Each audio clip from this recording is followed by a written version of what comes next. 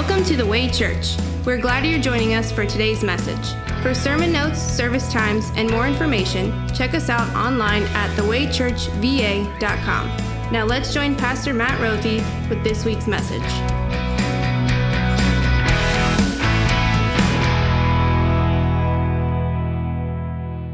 Our sermon lesson from Jonah chapter 1. The word of the Lord came to Jonah, son of Amittai. Go to the great city of Nineveh and preach against it, because its wickedness has come up before me. But Jonah ran away from the Lord and headed for Tarshish. He went down to Joppa, where he found a ship bound for that port. After paying the fare, he went aboard and sailed for Tarshish to flee from the Lord. Then the Lord sent a great wind on the sea, and such a violent storm arose that the ship threatened to break up. All the sailors were afraid, and each cried out to his own God. And they threw the cargo into the sea to lighten the ship. But Jonah had gone below deck, where he lay down and fell into a deep sleep. The captain went to him and said, "How can you sleep? Get up and call on your God. Maybe he will take notice of us so that we will not perish." Then the sailors said to each other, "Come, let us cast lots to find out who is responsible for this calamity." They cast lots, and the lot fell on Jonah. So they asked him, "Tell us, who is responsible for making all this trouble for us? What kind of work do you do? Where do you come from? What is your country? From what people are you?" He answered, "I am a Hebrew, and I worship the Lord, the God of heaven, who made the sea and the dry land." This terrified them, and they asked, "What have you done?" They knew he was running away from the Lord because he had already told them so. The sea was getting rougher and rougher, so they asked him, "What should we do to you to make the sea calm down for us?" "Pick me up and throw me into the sea," he replied, "and it will become calm. I know that it is my fault that this great storm has come upon you." Instead, the men did their best to row back to land, but they could not, for the sea grew even wilder than before. Then they cried out to the Lord, "Please, Lord, do not let us die for taking this man's life. Do not hold us accountable for killing an innocent man, for you, Lord, have done as you pleased." Then they took Jonah and threw him overboard, and the raging sea grew calm. At this, the men greatly feared the Lord, and they offered sacrifice to the Lord and made vows to him. This is the word of your God.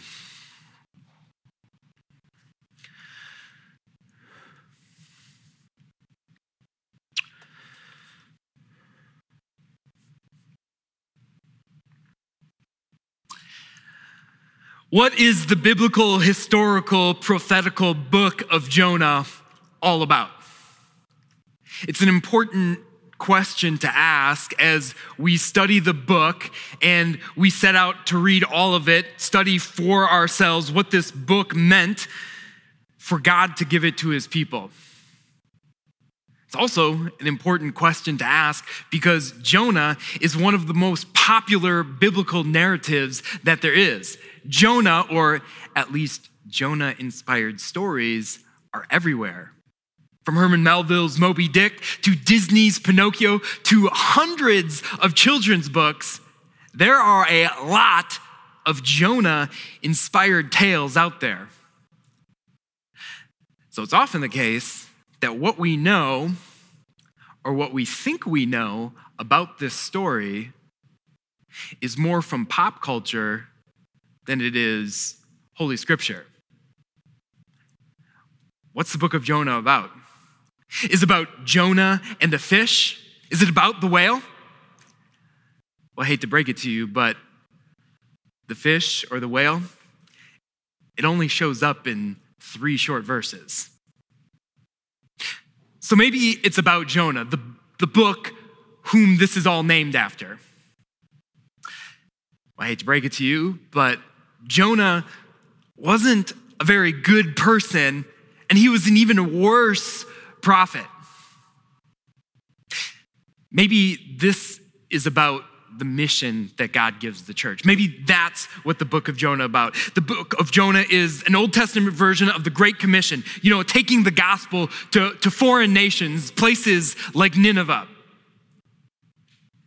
Well, I'll grant you that is a theme, even though many people try to make it the theme. That's not the only thing that the book of Jonah is about. So what do you know about the book of Jonah? What's this whole biblical account all about? What's its purpose that God gave it to us? Well, I need to start this series out with a bit of a warning because it might completely ruin the book for you. This series might change the way you look at Jonah and you look at this whole Old Testament narrative. Why? Well, it's because we're only going to listen carefully and look very closely, not at what pop culture says about Jonah, but what Scripture says about this book and about what Jonah means for our lives. And it says quite a lot. And so we ask that as we begin this service, as we begin this series, that God blesses our study of Jonah as he opens our eyes, as we suspend everything that we know or we think we know about this book, and we listen to God's word come from Jonah chapter 1, where we read it verse by verse. It begins this way. The word of the Lord came to Jonah, son of Amittai. Go to the great city of Nineveh and preach against it, because its wickedness has come up before me. But Jonah ran away from the Lord and headed for Tarshish. He went down to Joppa, where he found a ship bound for that port. It's God's word so far. You know what Jonah means? It means dove. And you might think, that's pretty awesome, because the dove is the biblical symbol for the Holy Spirit, and it is the universal symbol for peace. Pretty cool name. But remember, this is many, many years before the dove or the Holy Spirit showed up in the form of a dove to Jesus' baptism. And remember, this is still many, many years before the dove emoji showed up on all of our phones, and it is well used as the universal symbol for peace. What Jonah's name means, what dove means, is flightiness. And in case you didn't know, it is not a good thing if your family or your friends call you flighty. That means we can't count on you. That means that you can't be assured that the plans that you made with a person are gonna come about because you can't count on them to show up. It is not a good thing to be flighty. And here in the very, very beginning of Jonah, we see him completely embodying that characteristic already. It's why if you look on your cover of your bulletin, our series artwork for this, it has Jonah just floating about. It's because Jonah is a flight risk. Look what happens at the very beginning of this narrative. God says, go, in fact, literally go up to the great city of Nineveh. And what does Jonah do? Jonah ran away from the Lord. He does the exact opposite. God says, go up, he goes down. Jonah is not just flighty, he is naughty. He is a bad prophet that blatantly disobeys what God has commanded him to do. But let's look at why. God says to him, go to the great city of Nineveh and preach against it, because its wickedness has come up before me. Nineveh was no joke. Nineveh was a group of Old Testament terrorists. It was a group of people who did wicked and evil things. The poets in Nineveh wrote songs about how the blood that they shed of their enemies would just flow down the mountains. God said, go to these people.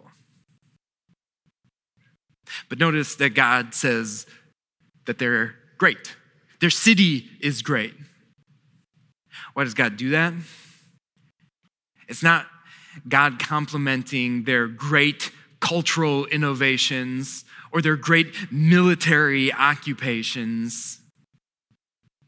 No, God called Nineveh great because the number of people who were there were great. And God's grace and mercy is great, and God's heart is great in size, and he wanted their repentance. God wanted these people to be his own. That is why God called them to them. That is why God called Jonah to them. But one point that we'll make throughout this series is that Jonah is not only flighty, he's not only a bad prophet, he's a nationalistic, xenophobic person who will later explicitly state that he doesn't want God's grace and God's mercy to go to this group. But we don't see that yet. Instead, all we see is God's call and Jonah's fall, down, down, down. And that's what this book's about. I opened up the sermon asking you what you know about the book of Jonah, what you think that the biblical narrative of Jonah is all about. And I told you a bunch of things that it's not about, but I didn't tell you anything that it was. But at the core, at the center of this book, this is what we see. It is a biblical account of a prophet, God's chosen and called prophet, running away from his call. And in Jonah, we're taught something about the calls that God gives to us all.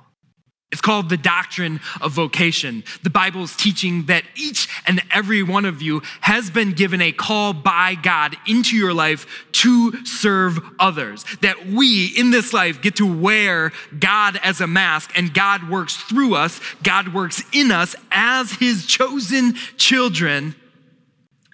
God works through us to serve others. There's so much that we could say about those calls in our life, but here today, here's the one big takeaway that I want for all of you, that God has given callings, multiple callings or vocations to you to go to the people in your life to speak grace and mercy to them. That's the callings that you have received. Callings to go to the people in your sphere of influence whom you know and give grace and mercy to them. That God is working through you and in you to bring grace and mercy to others. One of the greatest mistakes that people make about calls is to think that their call is not great. They hear stories, biblical stories like Jonah, and think, man, Jonah was called to a great city. I'm not. And that's true. Most of us are not called to grow to great cities like Kabul, Afghanistan, and preach the gospel there. Most of us are not called to sub-Saharan Africa to set up orphanages there. But that doesn't change the fact that God has given great calls to all of us. Calls to be great husbands. Calls to be great wives, great parents, great employees, great employers, great students, great friends, great neighbors. God has given so many various calls into our life because the calls, the number of callings and vocations that we have in our lives are as many as the number of relationships that we have in our life. Your calling may be to go and share your faith with your neighbor. But maybe it's not sharing your faith. Maybe your calling in life is to just go and show your faith to your best friend by helping him move and just being a great friend. Maybe your calling in life is to be a great church member, to just show up to church and listen to your fellow church family members' week and how it's going and offer up a prayer for them or offer to take a meal for them. Maybe the calling that you have in your life is simply to listen or to be there for your husband or your wife or your child and offer support and encouragement to them. It's two things that we often mistake about our callings, that they're these great things that are somewhere out there. But the reality is that they're in your life, and they are to the people in your life. The people that God has given you is who God wants you to speak words of grace and mercy. And so the first question for our meditation as we go through the book of Jonah, the first question that the Holy Spirit poses on us and wants to sink into our souls is this: do you see your callings for what they are? Do you wake up in the morning and embrace your calling as God-given, divinely ordained callings that the Lord himself has placed into your life? And do you embrace them and go to the callings? Or do you run away from them? That's what the book of Jonah is about. A call to God's prophet, to God's people. But Jonah ran away from the Lord, and he headed for Tarshish. He went down to Joppa, where he found a ship bound for that port. After paying the fare, he went aboard and sailed for Tarshish to flee from the Lord. Make no mistake about it, Jonah is running, but Jonah is not just running merely from his calling or from a place. He is doing both those things, but Jonah is running from the Lord. The narrator makes that point clear by listing it out twice, that is really what Jonah is running from. But you catch where he is running? Scripture says that Jonah went down to Joppa and he found a ship headed for Tarshish. There's a lot of scholarly speculation about where exactly Tarshish is. Most people believe it's somewhere in Spain or near Spain. But while there's a lot of speculation about where Tarshish is, everyone knows exactly what Tarshish was. It was a place of luxury. It was a place of pleasure. It was a place of delight.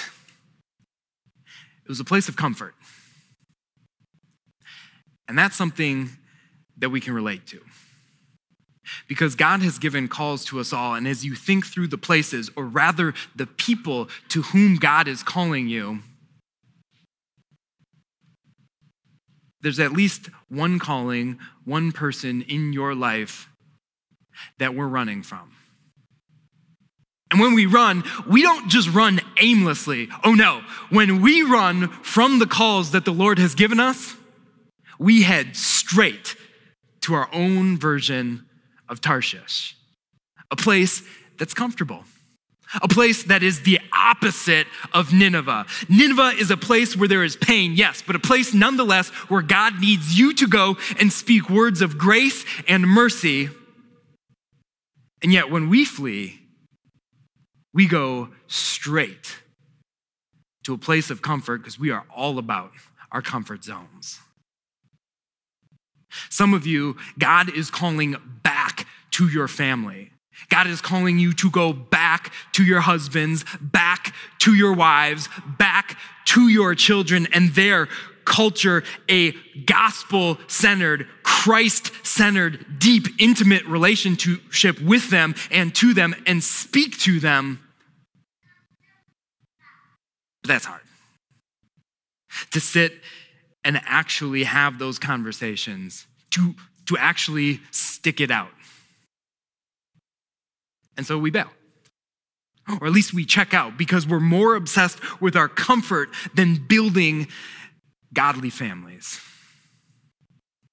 How often in your marriage or in your life as a parent do you spend time in your own figurative Joppa looking for where you might buy a ticket to your own version of Tarshish? Some of you, God is calling back to your families. Others of you, God is calling back to your church. And it goes without saying that when we talk about the church, we're not talking about the building, we're not talking about the institution, but we're talking about the people. God is calling you to them to be present in their lives, connect with them, and speak words of grace and mercy to them. But building spiritual relationships with strangers, that's hard. And so when the going gets rough, you just get going.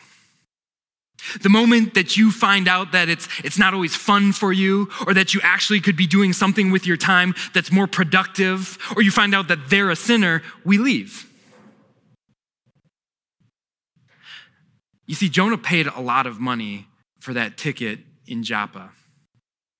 Do you ever stop and calculate the cost, what it's costing you, what you're spending, what you're missing out on by the fact that you are fleeing from your call to connect to your church, to the people who make up your church? Well, some of you, God is calling back to your family, back to your church. For others of you, those places are very comfortable for you. You've been a follower of Christ for as long as you can remember. And so what's uncomfortable for you is the fact that God gives you a calling, not just a pastor, but every single person, the calling to your neighbor to go to them, to speak words of grace, to speak words of mercy, to show acts of mercy. But at every chance you get, you flee from your neighbor because it's uncomfortable. Every chance that you have to speak words to your neighbor, you check out because that's awkward. How much time do you spend in Joppa looking to buy a ticket to the place where the grass is just a little greener, where things are a little more comfortable, to your spiritual, your emotional version of Tarshish? A place that's just a little more comfortable than the Nineveh that God is calling you to. When you flee and flee from your callings, you're not just fleeing from some esoteric or philosophic call that God has given you, but you are actually fleeing from God, fleeing from the callings that you have received in your life, that God himself has divinely ordained and placed on you, is the equivalent of fleeing from the Lord himself. And make no mistake about it, when you run, God will catch you. That's what the book of Jonah teaches us. That God will catch you. You cannot run from the Lord. But what Jonah shows us is that when God catches you, and he will, what Jonah teaches us is the amazing, outlandish truth that God does not drown you in guilt. God does not drown you in shame. But when God catches you, he pours wave after wave after wave after wave of mercy into your life. You see it in Jonah's life, and I pray that through this word, you see it in your life. That God pours mercy after mercy into our lives. You see it in Jonah's life. First, he pours a wave of mercy into Jonah's life in the form of a storm. Then he pours waves of mercy into Jonah's life with people that he sends into Jonah's life. And third, he pours waves of mercy into Jonah's life with everyday occurrences. It starts this way. First, we see this, that Jonah went aboard and sailed for Tarshish to flee from the Lord. Then the Lord sent a great wind on the sea, and such a violent storm arose that the ship threatened to break up. All the sailors were afraid, and each cried out to his own God, and they threw the cargo into the sea to lighten the ship. But Jonah had gone below the deck, where he lay down and fell into a deep sleep. The great wind, the violent storm that the Lord put on the sea was not to punish Jonah. This was to call Jonah back. This was to force Jonah to reckon with the truth that yes, God was sending his grace to a place like Nineveh to give them his love, to call them to repentance. But God wanted Jonah to see that it was him who was calling him back to his side. Yes, he called him to be a prophet, but even greater than that, God called Jonah and wanted Jonah to see that I'm not going to let you forget that I have called you to be my son. I am your God, and I want you to know that I am by your side. But Jonah fell into what scripture calls deep sleep, a purposeful sleep. A sleep that is unlike the regular sleeps that, a violent storm might wake you up from. What Jonah did was he went below the deck. He went as far away physically from the Lord as he could. And he went into a deep sleep to escape not only the call, but the waves of God's mercy that were crashing up against Jonah. Sleep's good. Let me be on record of saying that. Sleep is good. But when you use good things in your life to escape from God's call, from God's mercy, take note of that. That's called escapism, even when it's good things. The screen in your pocket is actually a good thing. Netflix is actually a good thing. Alcohol is a good thing. Work is a good thing. Working out is a good thing. But when you use these good things to escape from the calls that God has placed into your life, that's a bad thing. And that's what God's prophet did. So, God throws another wave of mercy on Jonah, this time in the form of a person. The captain went to him and said, "How can you sleep? Get up and call on your God. Maybe he will take notice of us so that we will not perish." If you didn't think it before, the captain says it. "Jonah, how can you sleep during this? Call on your God." You want to know what a mediocre prophet would have done? You would have at least prayed. You want to know what a good or a great prophet would have done? He would have stopped and he would have said to the captain, "Captain, you got it all wrong about my God. Let me tell you how he loves to save people." But you want to know what Jonah did?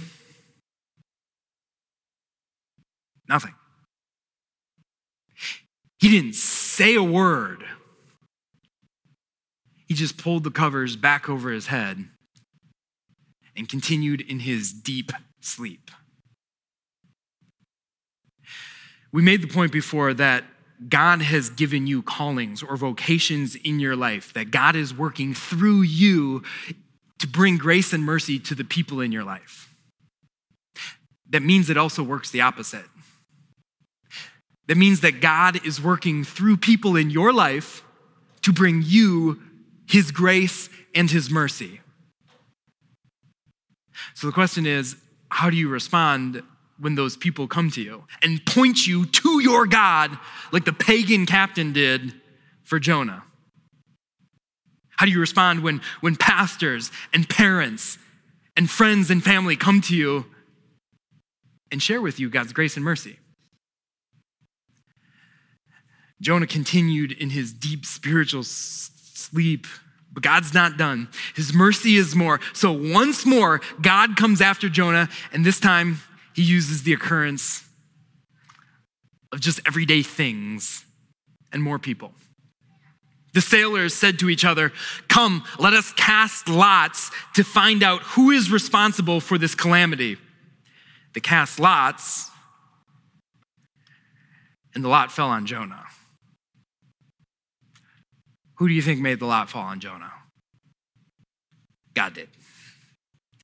Who do you think made the sailors question Jonah with this inquisition? Tell us, who is responsible for making all this trouble? What kind of work do you do? Where do you come from? What is your country? From what people are you? Jonah answered, I'm a Hebrew, and I worship the Lord, the God of heaven, who made the sea and the dry land. This terrified them.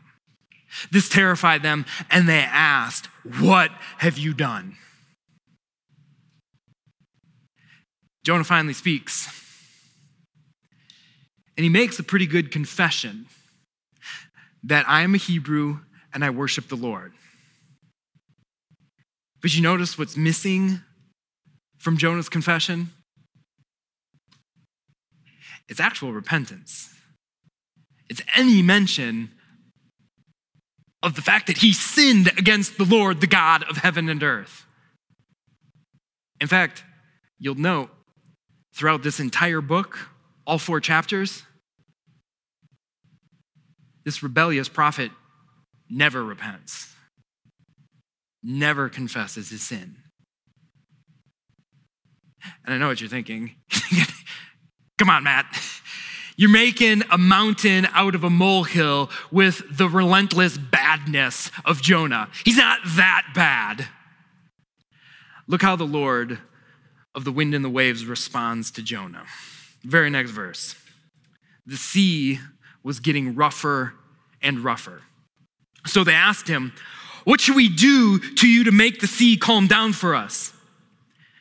"Pick me up and throw me into the sea, and it will become calm. I know that this is my fault, that this great storm has come upon us." Instead, the men did their best to row back to land, but they could not, for the sea grew even wilder than before. I know that you know how this story ends.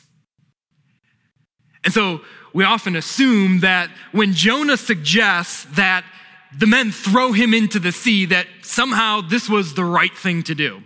That this was virtuous of Jonah to save the men aboard the ship. That this somehow got the rubber stamp of God, that this was okay to do. But tell me, where in God's word does it ever condone or encourage human sacrifice? Tell me, where in God's word does it ever say that you or I or the prophet Jonah can appease the wrath of God? Nowhere. Nowhere does God ever encourage human sacrifice. In fact, he doesn't encourage any sacrifices. He says, "I want obedience over sacrifice." Nowhere in God's scripture does it say that you or I can do anything to appease God or please God, but it's only Christ Jesus, the Messiah, who can do that. So what you have, at best, is Jonah flexing a bit of a Messiah complex.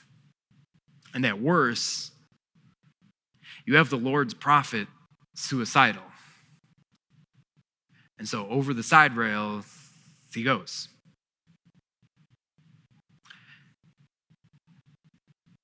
But did you notice in all of this, who are the only people to care about human life? It was the pagan sailors who tried to save Jonah from himself. In all of this, did you notice who are the only ones who pray to God? This is not just cool to note. This is what the book of Jonah is all about. The sailors cried out to the Lord, "Please, Lord, do not let us die for taking this man's life. Do not hold us accountable for killing an innocent man, for you, Lord, have done as you pleased." And they took Jonah and threw him overboard, and the raging sea grew calm. At this, the men greatly feared the Lord, and they offered a sacrifice to the Lord and made vows to him. This is the word of God. In verse 5, you read it. All the sailors offer sacrifices and cry out each to their own God. By the end of the chapter, All the men, each cry out of fear, and not like trembling, I'm so afraid fear, but fear and respect for God. They cry out to him because they know this is a God who does whatever he pleases. They cry out to him. They pray to him. They offer sacrifices to him. They make vows to him. What's the biblical book of Jonah all about? It's about this. It's about God playing the sound of his grace over the noise of the wind and the waves in your life and coming to us relentlessly, constantly, with wave after wave after wave of God's mercy to call us to his side, to call sinful people to his side and save them. God takes wave after wave of his mercy and he splashes it into Jonah's face. And he doesn't wake up from his spiritual stupor, but wave after wave comes over their ship and it points these sailors to their Savior so they see that there is a God and he is a God who loves and a God who saves. This is what the story of Jonah is all about. Open up your eyes to the spiritual reality of what this means for us. What it meant for the Old Testament prophet Jonah is that God would not let him just run away, would not let him just go, but God came after him again and again. And you're gonna see again and again throughout this book how God calls Jonah and cries out to Jonah that he is a God of grace and mercy who is here for Jonah, who is for him and for you. Open your eyes to your present spiritual reality and see all of the ways in your life in which God is throwing wave after wave of mercy to you, where he is sending to you people, pastors, friends, neighbors who love you to speak words of grace and mercy to you. What won't the Lord do to save?